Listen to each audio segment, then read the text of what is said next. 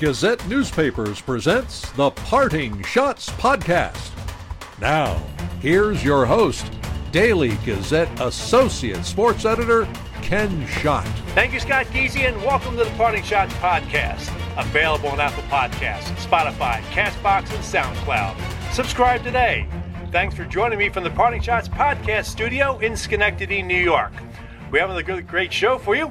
I'll talk to Mike Ferrin of Sirius XM Radio about the state of Major League Baseball and whether or not the owners and players can resolve their economic dispute and get the shortened season underway sometime in July. Well, if we don't have baseball, we will have the Stanley Cup Playoffs. On Tuesday, the NHL became the first of the major four pro sports leagues to announce its plans to resume the season. To talk about that is the hockey writer from the Philadelphia Inquirer who covers the Philadelphia Flyers, Sam Carchidi. Sam, thanks for coming on. How are things going down in Philly, and are you staying safe? My pleasure to be with you. Thanks for having me, Ken. Yeah, things are picking up now. It looks like there's some optimism. It appears the season is going to start in either late July or early August, and that's good news. And there's still some hurdles that have to be cleared, but all in all, the NHL looks like it's primed to restart the season. And the Flyers, as you know, were the hottest team in the NHL when it ended. So I'm real anxious to see if they can keep up the momentum. And quite frankly, I think they will. I think they'll be a little rusty, like everybody else, but in the beginning. But I think this team is poised to do some good things in the playoffs. We'll talk about that, the whole structure in a moment. But I just realized, we're talking Stanley Cup playoffs, and about this time we were beginning, the finals be underway. What were you doing 40 years ago tonight? 45 years ago, I mean. 45 years ago. Okay, let me quickly do the math. 45 years ago, I guess 75. Today is the 27th. I guess I was actually at a friend's house in South Philadelphia and getting ready for the game. And, of course, the Flyers beat Buffalo 2-0. It's amazing. I remember not even 5 minutes, I would say 5 seconds after that game ended, the Flyers beat Buffalo, of course, to win their second straight cup. The Mummers were marching down the street in South Philadelphia in mass, and they were within 5 seconds after the game ended. There were like tens of thousands of people out there. So, it was quite a game, and it showed that the previous season was not a fluke. And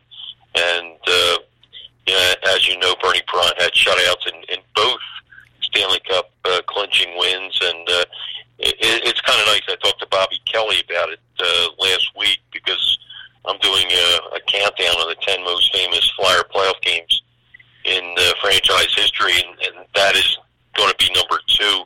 And Kelly told me that his game-winning goal, for people who don't know, he scored in the opening, I think it was 11 seconds of the third period to break a 0-0 tie. And it was a drill that they worked all the time.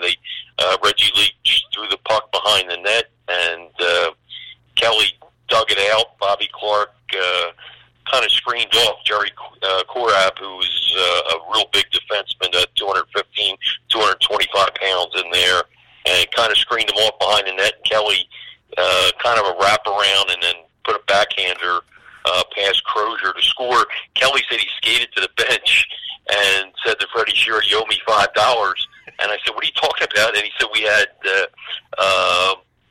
Freddie would pay us $5 if we scored on that play in a game because they worked at it." He said so hard during practices. So it just shows you with inflation, $5 I guess went a lot further in 1975. But Kelly said Shearer did pay him off, but. So you got $5. You also, more importantly, get the game-winning goal in the Stanley Cup clinching game, and it's the only Stanley Cup that they have clinched on the road in franchise history. So kudos to Bob Kelly. Yeah. Of course, there was another unfortunate memory back a couple of days ago with the 40th anniversary of the Leon Stickle game, but we won't talk about that right now. But let's talk about the 24 team setup. I like the fact there's going to be additional teams. It's only fair because the way the season ended with the pandemic, and it really wasn't fair to some of the teams who were really battling for position. I mean, I've seen people on Twitter complain about this whole format, but there's going to be more hockey, and I think it's going to be a lot of fun. Yeah, but I'll play devil's advocate with you. See, to me, and I've written this, I think they should have. I think smaller is better in this case. I would have went with 8 teams making the playoffs, just like it was back in the old days. You talk about 74 and 75 with the Flyers win the Cup. So, 8 teams make the playoffs, 4 in each conference. You had a Stanley Cup quarterfinal, Stanley Cup semifinal, and a Stanley Cup final.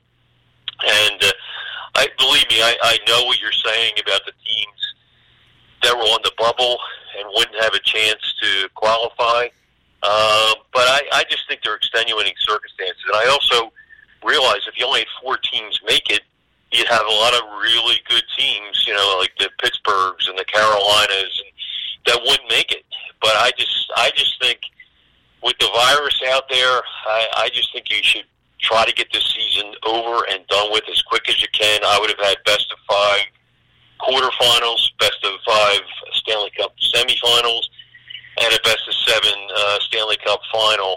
And would it have been fair to everybody? Absolutely not. But these are just trying times, and plus it would not have affected next year if you did it that way. You could have got the season over quickly, and you would have exceeded the teams by points percentage. But what they did, and I'm not going to crucify them for this. Like you said, they're trying to be fair and accommodate as many teams as possible. So what they did, they have these play-in games, and now you have the other extreme. You have teams like Chicago, teams like Montreal that did not deserve. There's no way they would have made the playoffs. I mean, Montreal is 9 games, 9 more losses than wins. They just don't deserve to be there. Chicago doesn't deserve to be there, and many others don't either. And they're only there, because of these playing games. They needed 24 teams. But like I said, I'm not going to crucify them. I mean, it's a tough job to make everybody happy. And these playing games are going to be good theater. I'm really anxious to see how Montreal does against Pittsburgh. As well as I do, the Carey Price can be a great equalizer. I don't expect Montreal to win, but it's going to be great theater, and hopefully they get past these hurdles that I talked about. Some of them are medical, some of them involve other things. I think they will get past them, and it should be a fun ride. Yeah, it's going to be obviously you have the playing games. You also have the teams that receive first round the byes, like the Flyers and the top 4 teams in the East, top 4 team in the West. They're going to have to play round robin games to see who's going to be the top seeds to go to the first round. I can understand having those teams play, because if they're sitting out while the other teams are playing, they're going to be rusty. I mean, they're rusty enough as it is.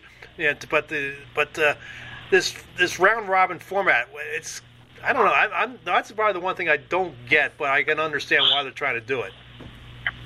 Yeah, and if I'm the Boston Bruins right now, I'm playing with a chip on my shoulder, because here, they had 100 points. They were by far the best team in the regular season. And what the NHL is saying is, hey, the regular season doesn't mean much.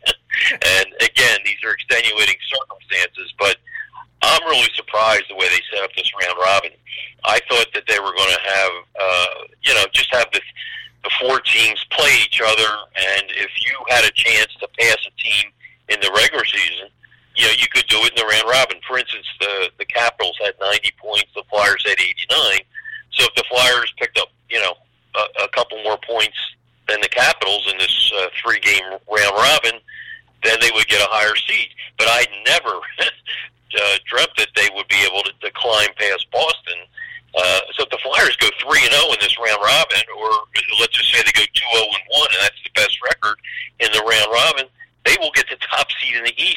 though they were 11 points behind Boston in the regular season. So that does not seem fair to me at all. But again, the NHL had a tough job, but I think they could have done a better job with that than they did. So the thing is, this year, I guess it's not, as important to be a number one seed as it would be in the past, simply because you're not going to have the home ice advantage. If that was the case, then, the Bruins will be up in arms because, the Flyers are the best team in the NHL this year on home ice. Nobody had more points than the Flyers on home ice. So, but of course now you're not going to have a home ice advantage. You're not going to have any crowds. It looks like you're not going to have any crowds for all the games. They kind of left it open for the Stanley Cup Finals and the semifinals, but that's highly unlikely the fans will be there. And they also said yesterday that they didn't want it to even look like a team had an unfair advantage. So let's just say Vegas is one of the hub cities or one of the sites. Vegas then would not play there. That's the way they're leaning. They would play at the other site because, they're not familiar with the rink. And so there will be no real home ice advantage, even for teams that are the hub city. Yeah. Only choosing two hub cities. I mean, this is the one question I don't think was really answered. How are they going to have all these games in just two cities? Yeah, they're going to have, I guess they'll have 4, 5, 6 games in one day. They'll probably start at 10, 11 o'clock in the morning, probably 10 in the morning, and have another game at 1:30, another game maybe at 5, and another game at 8, and so on. It's going to be a crazy schedule. And then do that again the next day. I think you'll have at least 4, maybe 5 games, probably 4. But it's going to be very hectic, but they say it can be done. But that's another reason why, I just think they should have gone with 8 teams instead of 24. Scheduling wouldn't have been a problem. And to me, the more games you play, the higher the risk that someone's going to contract the coronavirus. And let's say Claude Giroux and Kevin Hayes contract the virus from the Flyers. What happens next? I mean, it's crazy. Yeah. And there's a chance that an entire team, or half a team could contract the virus. And, to me, the more games you play, the more likelihood that the virus is going to have an effect. So that's to me, the biggest reason why I would have reduced the field. And, this happened in 1919.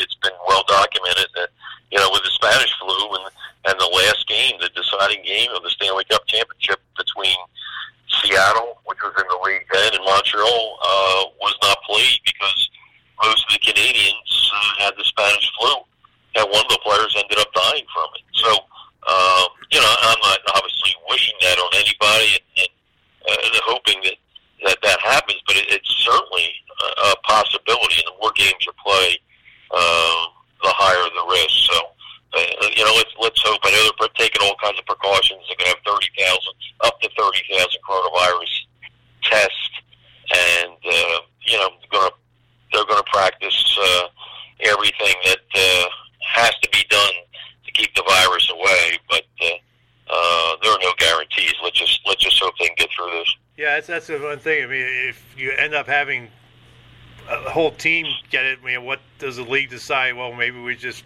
cancel the playoffs at that point? Well, Bill Daly said that from the medical experts that if 2 players on a team get it, right now they don't think the rest of the team will have to be quarantined. And that to me is, a little puzzling, because if I have 2 players, on my team to get it, to me, they're in contact with the other players, they're practicing with them, and as much as you practice social distancing, the odds are that if 2 players have it, that somebody else is going to get it on the team. So, let's hope it doesn't come to that. Yeah. The formats they haven't yet to decide if it's going to be a bracketed format or a reseeding format, and they haven't decided, at least for the first round and second round, what the length of the series will be. To me, I like to go reseeding because that's the way it should be all along. I don't like the format the way it is now. The NHL did have a perfect system when it was top 8 in each conference, and they reseeded afterwards. So I like to see that. But to me, I like to see this, at least the first and second rounds, just go best of 5. That way you're not taking playing too many games at that point, and you maybe cut back on the risk of somebody getting the COVID-19. Yeah, I agree with you there. All he said was, as you mentioned, that the Stanley Cup final and the conference finals will be best of 7, and the other ones will be either best of 5 or best of 7. Of course, the play-in round is best of 5. But as you said, the other 2 rounds are unknown right now. But I'm with you. I would go with best of 5 in those 2 rounds, and have best of 7 in the conference final and the Stanley Cup final. And let's hope that they can pull it off. But it seems like they will. I mean, and to their credit, both Bettman and Bill Daly yesterday said that they're taking things slow, and the medical experts are the ones that are going to make a lot of these decisions, and that's the way it should be. I mean, they're the ones that know the risks involved, and you have to lean heavily on them. Obviously, all the 24 teams are in the same boat, haven't played since early March. I mean, can you pick a favorite at this point? Well, if you look at the odds, Boston is a favorite, but I think Tampa Bay is a team. If you want a dark horse, Columbus had a lot of guys injured, and they're coming back, and they're going to play Toronto. That's going to be an interesting series. In the play-in. The other side, the Blues, have been really consistent all year. But crazy things happen. We saw it in 2010 when the 7th-seeded Flyers and the 8th-seeded Montreal Canadiens, the 2 last seeds, ended up in the conference final. So, all bets are off, especially if it's a best of 5, as the play-in will be. And I think the first round will probably be a best of 5, but that hasn't been confirmed yet. So, to me, the shorter the series, the higher the chance that you're going to have upsets. So, I expect there to be upsets. But I think if you had to look on paper, realistically, I think either Boston or Tampa are going to be the overall favorite. Boston feels like it blew a chance last year. It was home and lost a Game 7 to St. Louis, and Tampa Bay, of course, has had a chip on its shoulder all year for going out 4 straight to Columbus last year. So they've been a team on a mission. So to me, whoever comes out between those 2 teams in the East, I think is going to be the favorite. And the Flyers are in there. I mean, I don't discount the Flyers. I think I think that they have a good chance to win a couple rounds. And if Carter Hart gets on a roll, and he certainly was on a roll in his last 11 games, I think he had a .934 save percentage since he came back from an injury in the last 11 games. So he can get on a roll. Flyers going to be a tough out in this tournament. Yeah, when you talk about injuries, Brian Wilmer just posted on my Facebook page, the Flyers get James Van Riemsdyk back from injury. What team benefits the most from getting players healthy? Well, the Flyers are one of them, and not only him, they also get Phil Myers back. And I'm a big Phil Myers fan. I think he's had a really good rookie year, and he's going to help them. I think Pittsburgh's getting a couple key players back. Columbus is getting a couple players back. As far as with Gensel with Pittsburgh, I think Pittsburgh's going to be a tough out as well. And the Flyers, right now, it looks like they probably will play the Penguins, but a lot can change because you don't know how the Flyers are going to do in their series, and you don't know how Pittsburgh's going to match up. But it would be shocking if Pittsburgh didn't get past Montreal. But the other thing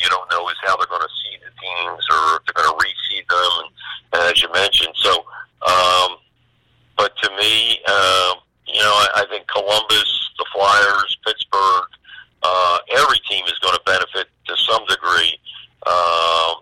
Tampa Bay, Stamkos is back. So every team is going to, that's the one positive for all these teams. You can look at every team, and they had a key player out, and they're all getting a key player back, and in some cases 2 or 3. I just think Tampa, to me, is the team. I like teams that feel like something happened that shouldn't have happened. I like them the next year. I'll give you another example, the Boston Bruins, who were stunned by the Flyers in 2010. I mean, there's no way they should have blown not only a 3-0 series lead, but a 3-0 lead in Game 7, as we all know. Yeah. And yet, and they were on a mission the next year, and you could just see it in the way they played, and they ended up winning the Stanley Cup in 2011. And by the same token, I think Tampa Bay has been on a mission. There's just no way that should have happened last year, hot goalie or not. They just should not have been swept by Columbus. I mean, they ran away with everything last year during the regular season. So, if I'm a betting person right now, and Stamkos is back, and their team is loaded, and if I'm a betting person right now, I think I would probably go with Tampa Bay, even though I believe the odds I saw today, I believe Boston was a slight favorite. Tampa might have been second. But if I'm a betting man, I think I would lean towards Tampa Bay right now to win the whole thing. And Tampa was one of the 2 teams that voted against the playoff format, so they're probably even angrier at this point. Yeah, and their logic was that the way it was set up, they're going to play in a round robin. They thought, we really don't have as much to play for in the round robin, and these other teams with play-in are really going to be geared up because it's life or death. I mean, those teams, if they lose, they're done. Yeah. So there's going to be so much intensity in that play-in round. That's not to say that the round robin won't have intensity, but playoff spots are not really on the line. I mean, those 4 teams are guaranteed spots, and you're just playing for seeding, and the seeding really this year isn't as important as it has been in the past. Yeah. So we play this out to early fall. We're looking maybe late September, early October for the Cup to be presented. When does the 2020-2021 season start? Yeah, Gary Bettman said some interesting things yesterday in that Zoom call. He said that number one, he expects the 2020 and 21 season to be a full season, 82 games, which was a little surprising when the next thing came out of his mouth was that there's a chance next season won't start till January. How you're going to play 82 games and start the season in January is beyond me. That to me would be really ridiculous. That would be a money grab. There's no question about it. To me, if you do end up, if this season goes to October and then you start next season in January, you really have to reduce the schedule to say 70 games. That's plenty.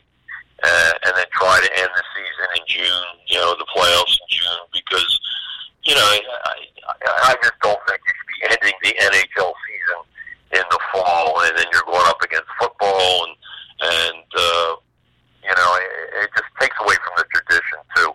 I mean, you talked a few minutes ago about the Flyers winning the Cup. I remember in 75, May 27th seemed ridiculous to have a season last that long. If I'm not mistaken, I believe that was the latest date that a season had ever ended. Yes. When they won the Cup the previous year was the 19th. And, May 27th, it was like, this is crazy. And now, of course, they go to mid-June. And I just hope this year isn't a precedent where where you think that, hey, it doesn't matter. We can play into August or September. The summer, to me, the natural rhythm is the summer's for baseball. The fall is for football, and hockey is the fall, and it culminates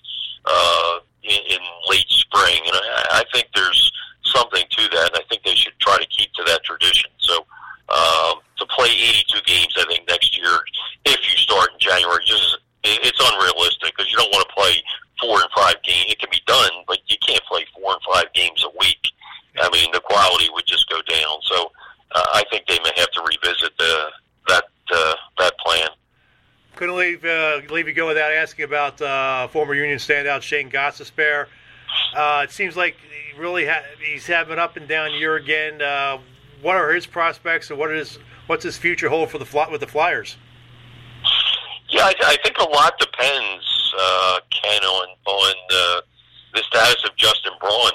If they re-sign Braun, and I think they would like to, he's been real steady after a slow start, a real tough first month of the season. But since then, he's played really well. If they do re-sign him, I think Ghost will be on the block. I really do.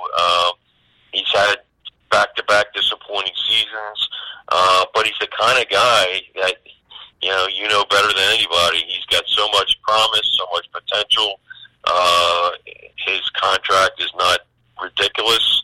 I wouldn't say it's team friendly, but I believe it's 4.5, and so it's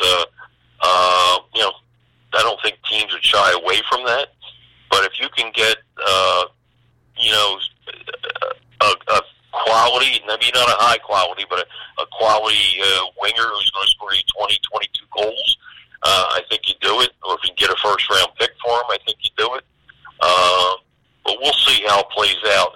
The way it is right now, unless there's an injury, I'm not so sure he's playing when the season resumes, because Robert Haig really came on, and they played really well with Haig in the lineup. They did not play real well with Ghost in the lineup, and there's a lot of variables. I don't want to point the finger at him because there's a lot of other things going on, but he spent a lot of time on the second power play. He played himself off the first power play, and then they tried him on both the first and sometimes the second, and he kind of lost his confidence. But he did have some physical ailments, had some knee surgery, so the hope is that is what prevented him from really displaying the speed that we all know, we all loved, in his first few years in the league. And, so maybe he comes back and he's a different Shane Gostisbehere, and maybe that changes their thinking. But I'm anxious to see him when he gets on the ice and, see how he looks after being off. I think the time off is really going to help him, and so we'll see. But if I'm a betting person, I don't think if everybody stays healthy, I don't see him playing a lot when play resumes. But I could be wrong on that. But like I said, the Flyers lineup, they had won 9 of 10, and they were clicking on all cylinders, and the defense was really in rhythm, and most of that was without Ghost in the lineup. Well, Sam, I appreciate chat talking about the NHL playoffs. I can't wait till they get the puck drop, and it's going to be obviously unusual playing hockey in mid-July and August, but it's going to be a lot of fun, and hopefully everybody stays safe, and we have a cup winner come late September and early October. Always great to talk to you, Ken. Appreciate the time. Appreciate it, Sam. That's Sam Carchidi of the Philadelphia Inquirer. Coming up, I'll talk Major League Baseball with Mike Ferrin of Sirius XM Radio. You're listening to the Parting Shots podcast, available on Apple Podcasts, Spotify, CastBox, and SoundCloud.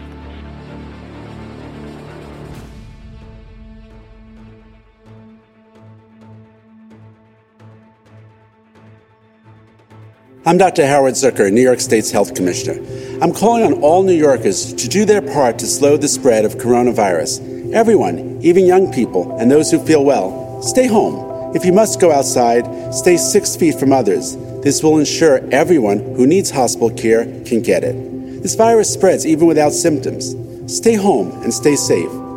Be a part now so we can all be together later. Stay informed at health.ny.gov/coronavirus. Hey NASCAR fans, it's time to rev up the engines and play the Daily Gazette's Auto Racing Contest. Each week during the 36-week racing season, you pick 10 drivers. If you have the week's best point total, you'll receive a $50 Hannaford gift card.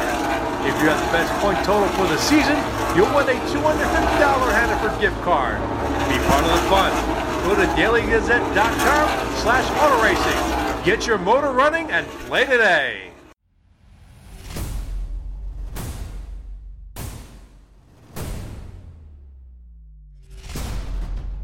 Welcome back to the podcast. While the NHL has its plan in place to resume its season, Major League Baseball is in chaos, which is threatening the 2020 season. Owners and players are fighting over economic issues, and if the two sides can't figure things out soon, there may not be a season. To talk about the situation is one of the prominent baseball authorities on Sirius XM Radio, where you can hear him on host Power Alley and as host of the post-game shows and pre-game shows during the postseason. Please welcome Mike Ferrin. Mike, welcome to the Parting Shots podcast. Well, it's great to be with you. Hope everybody is safe and sound up in Schenectady. Well, yeah, thank you. I appreciate it. I hope you're safe and doing well as well. And before we get into the baseball, we were talking off air. You mentioned you have some connections to Schenectady. Yeah, I do. Well, we got a fair amount of connections in my family that in New York. So my mom's first cousin, Kenny Rocco, and his family lived in Schenectady, and he raised his family there. They were there for a long time. And actually, my wife's family is from her mom, and so her uncle and cousins live in Ithaca. So this is it feels like I'm coming home to some degree. Well, welcome home. And we're far cry from there right now in Phoenix. So how's the weather in Phoenix? Hot? Yeah,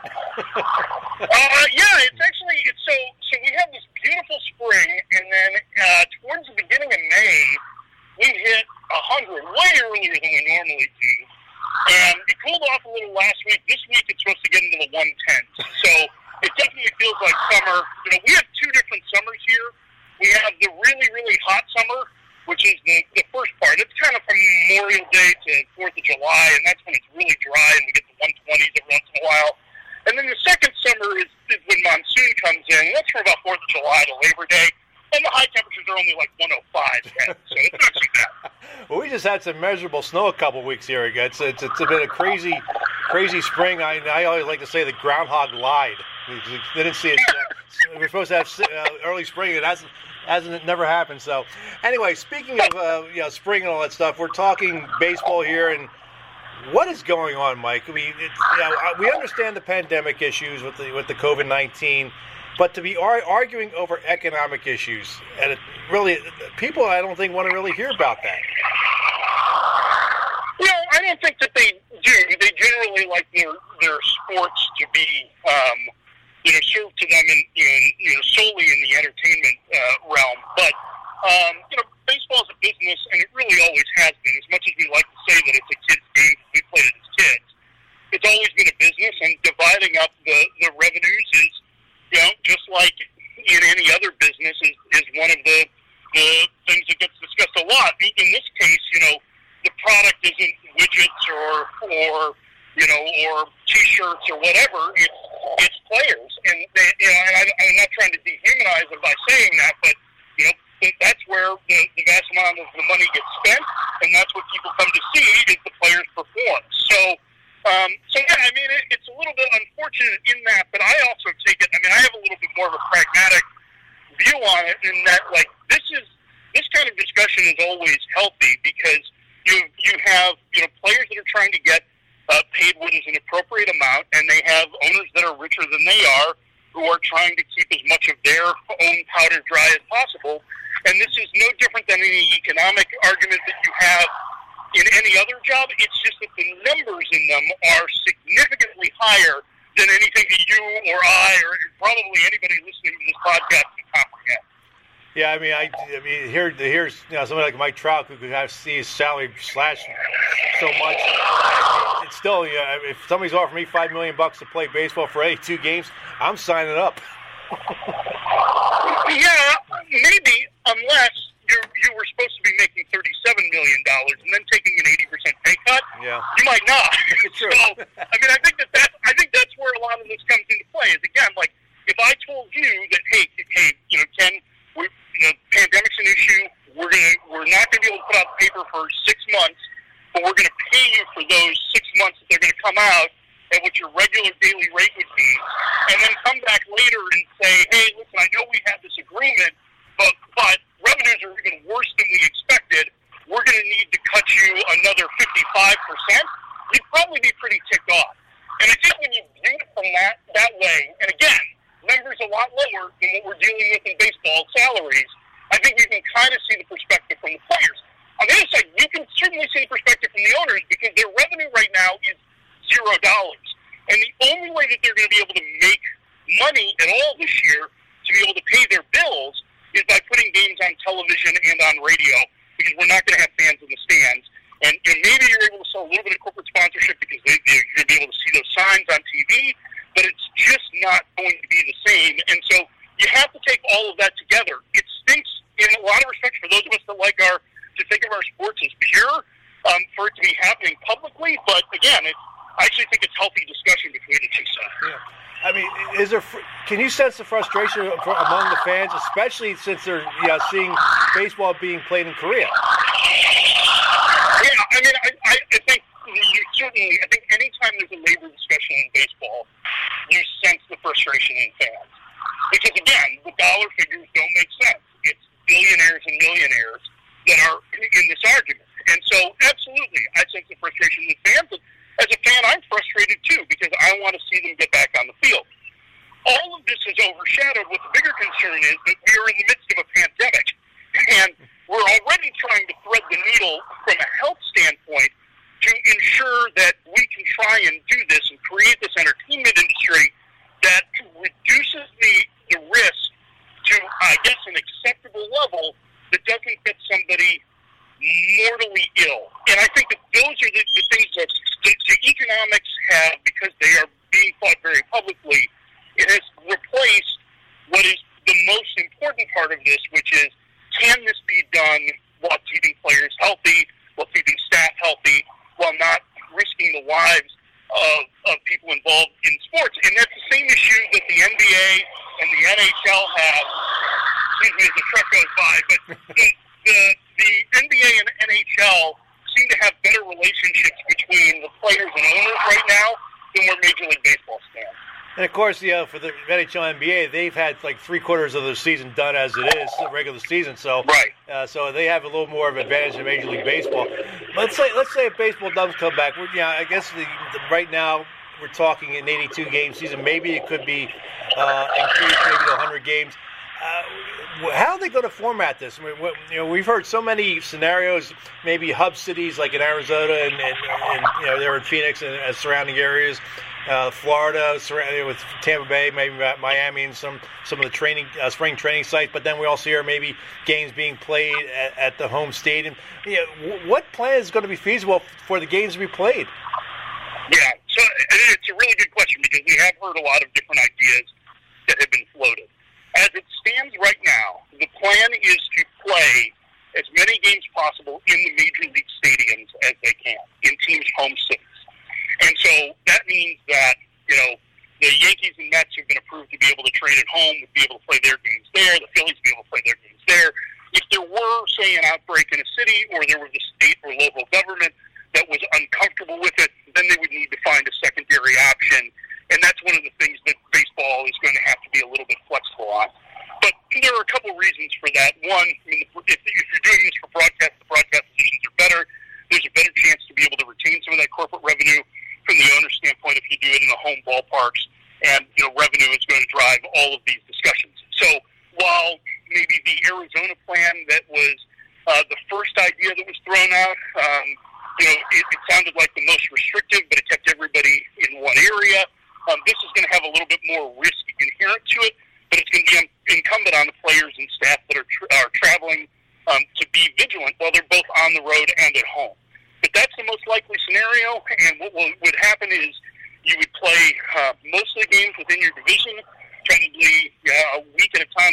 Let's say the NL East, right? So the Mets would go to Philly for a week, and they'd play 6 games against the Phillies, and then they would come home and maybe play 6 games against the Nationals, and then they would play a home-and-home of 3 games against the teams that are in the same geographic region in the other leagues. So they would play 3 at Yankee Stadium against the Yankees, 3 at home against them, that kind of scenario. So that's what's most likely as of now, although I think it's a pretty good chance that the players end up pushing for a longer schedule in part of this negotiation, because players get paid for the regular season. The money that comes from the postseason goes to the owners. There's a portion, generally, of the gate sales that goes to the players in the postseason. But obviously, there's not going to be a gate for the playoffs this year. Yeah, Yeah, I mean, obviously they also talk about a universal DH. I'm a National League guy. Growing up in Philadelphia with the Phillies, I'm not a big fan of it, but at least for this year, I can understand it. It looks like expanded roster, so there could be some benefits for the teams. Maybe you have a 30-man roster this year instead of the 26 that they were planning on. Yeah, and I think some of that has to do with is a nod to the fact that they're going to be rushing to get players ready. You know, we've had two instances of this in baseball history, both at the end of the lockout in 1995, where players had about 19 days to get ready for the 95 season. You know, they played 144 games here that year, and they changed some of the rules and roster rules early in the season for that. Then in 81, you know, the strike took out a huge chunk of the season in the middle. Players had a little bit of time to be able to get ready. They started the second half of the All-Star game and they got going. And so, like, they're trying to keep players as safe as possible. And I don't know that 30 is going to be the number. It might be 28, which is what the September rosters were going to be. But their teams are expected to recall about 50 players that will be around the team. Not all 50 will travel, but that way they have a taxi squad of players that are ready should there be an injury or, you know, even worse, somebody comes down with COVID and they have to quarantine them away from the team for a period of time.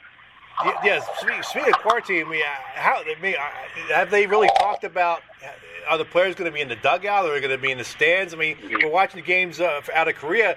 The players are in the dugout right now. So, I mean, do we see players sitting in the dugout? Or do we see them maybe sitting up in the stands 6 feet apart? Yeah, so it's a great question because there actually were, Major League Baseball put together a 67-page proposal that went to the Players Association about 2 weeks ago now. And in it, they actually had diagrams of how they wanted people to sit in the dugout and where the taxi squad members or those unlikely to play would sit in the stands in trying to keep social distancing guidelines with it. Part of that is born of the fact that, as of now, their idea that they're working on with the union does not lend to daily testing. So Major League Baseball has converted its drug testing facility in Utah to be able to handle COVID-19 tests. And it can handle a large number a day, but you have to send the test off from wherever you are to Utah, and the turnaround time is about 24 hours, which isn't ideal. And so a lot of the things in their proposal were born of the idea that you wouldn't necessarily have daily testing unless somebody had symptoms. And so you had social distancing in the dugout, supposed to be a ban on spitting and high fives, not showering at the ballpark. You're trying to reduce the risk as much as possible because of the way the players, would interact. Now, if they get to a point where they're able to have enough testing, and they're trying to be very mindful, my understanding is, of ensuring that there's enough for healthcare workers, frontline workers, and the general public, and they don't want to be seen as taking resources from that. If they get to a point in another month where testing is ramped to the point where it's easy for them to do daily, I think you would see a relaxation of those guidelines. What is your gut feeling? Will we have a baseball season? Yeah, I think we will. I mean, I think just like in any negotiation, I mean, this is tough to say because I'm a talk show host, but I'm also a team in place. So, like, I see kind of both sides of it. So, like, I don't love the fact that all of this is happening publicly. At the same time, it gives you something to talk about. But I think you have to take it in the idea that it's a negotiation. And regardless of what comes out publicly in this, the sides have a greater benefit of playing this season than they do not. Even if the owners are to lose money, not playing a season would help to devalue their franchises. That would put them in a very bad bind.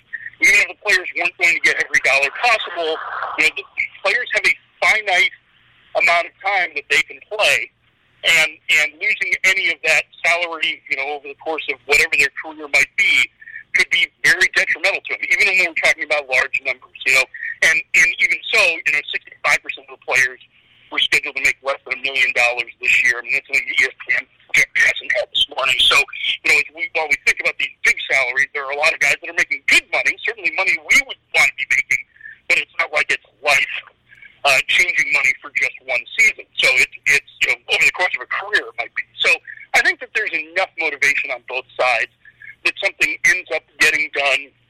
And we have a soft deadline kind of next Friday, I would say, to try and get something in place to get spring training started so that we could get going at the beginning of July. But really, if it ends up extending past that and we don't have a decision until June 15th and the season doesn't start until July 15th, I think that those are possibilities. They haven't really been discussed to this point, but I think that, that we don't have a hard and fast deadline as of right now as to when this needs to get started by.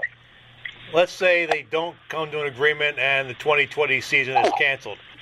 How damaging would that be to Major League Baseball? In the words of Phillies manager Joe Girardi, it's not what you want. I think it would be, certainly publicly, from a PR perspective, it would be incredibly damaging.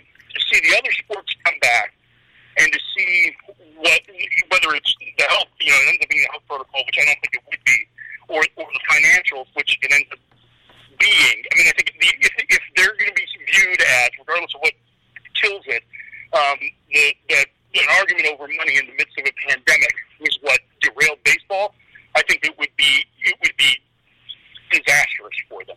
I think that perception is there's already a perception about baseball because we lost the World Series in 1994 that it's an issue. It's amazing to me that we've seen the same issues in like the NHL, but it's never come to the same because we don't have the same connection to the NHL that we do to Major League Baseball, I guess, in the U.S.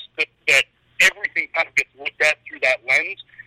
The idea of canceling an entire season when it could have been avoidable would have disastrous effect. And then beyond that, the financial disaster for not just the teams in terms of the revenue for owners that might lead some to having to declare for bankruptcy or sell, but to the people who work for teams will be horrible. I mean, you're adding tens of thousands of people to unemployment lines, and we're not talking about people who are making millions of dollars a year. We're talking about the $55,000 a year junior marketing worker in teams and so on teams. So I think there is certainly motivation on both sides to get a deal done.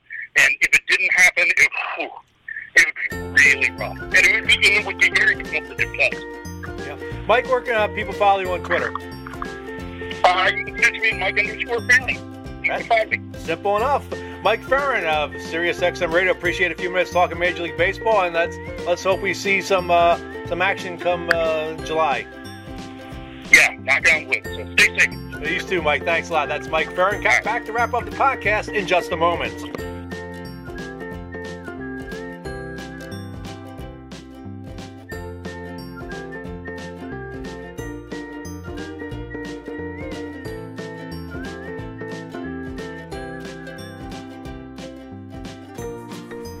Hi, this is Miles Reed, editor of the Daily Gazette. These are difficult times. For most of us, the coronavirus crisis has been a time of unprecedented upheaval, uncertainty, and fear. What does it all mean for our health, our families, our jobs, and our futures? At the Daily Gazette, our journalists have been working tirelessly to answer these questions and many more that have come up during this whole pandemic. How many people have tested positive locally? How many have died? Has anyone died in the local nursing homes? Now, in these difficult times, we're turning to you to support our work by purchasing a subscription or making a donation to help fund our daily efforts. With your support, these are the questions we're continuing to report on. Every day, our reporters and photographers have been working the streets and the phones to answer these critical questions. And every day, they answer the bell with their timely and well-documented reports from the front lines in the region. Behind the scenes, the rest of our editorial team, including our sports writers, copy editors, and digital producers, have been wholly focused on covering the COVID-19 story. During this critical time, everyone here at the paper is working to provide important news and information to keep the community safe and connected. But our ability to serve our community is being threatened by some economic challenges posed by the pandemic. We have stay-at-home orders, business closures, and school shutdowns, and they're contributing to the massive instability in the local business landscape. Despite all of these changes, the Gazette will remain committed to serving the community for many years to come, just as we've been doing unfailingly for the past 125 years. So please go to thedailygazette.com and donate or purchase a subscription to the Daily Gazette. Thank you, be well, and please keep reading.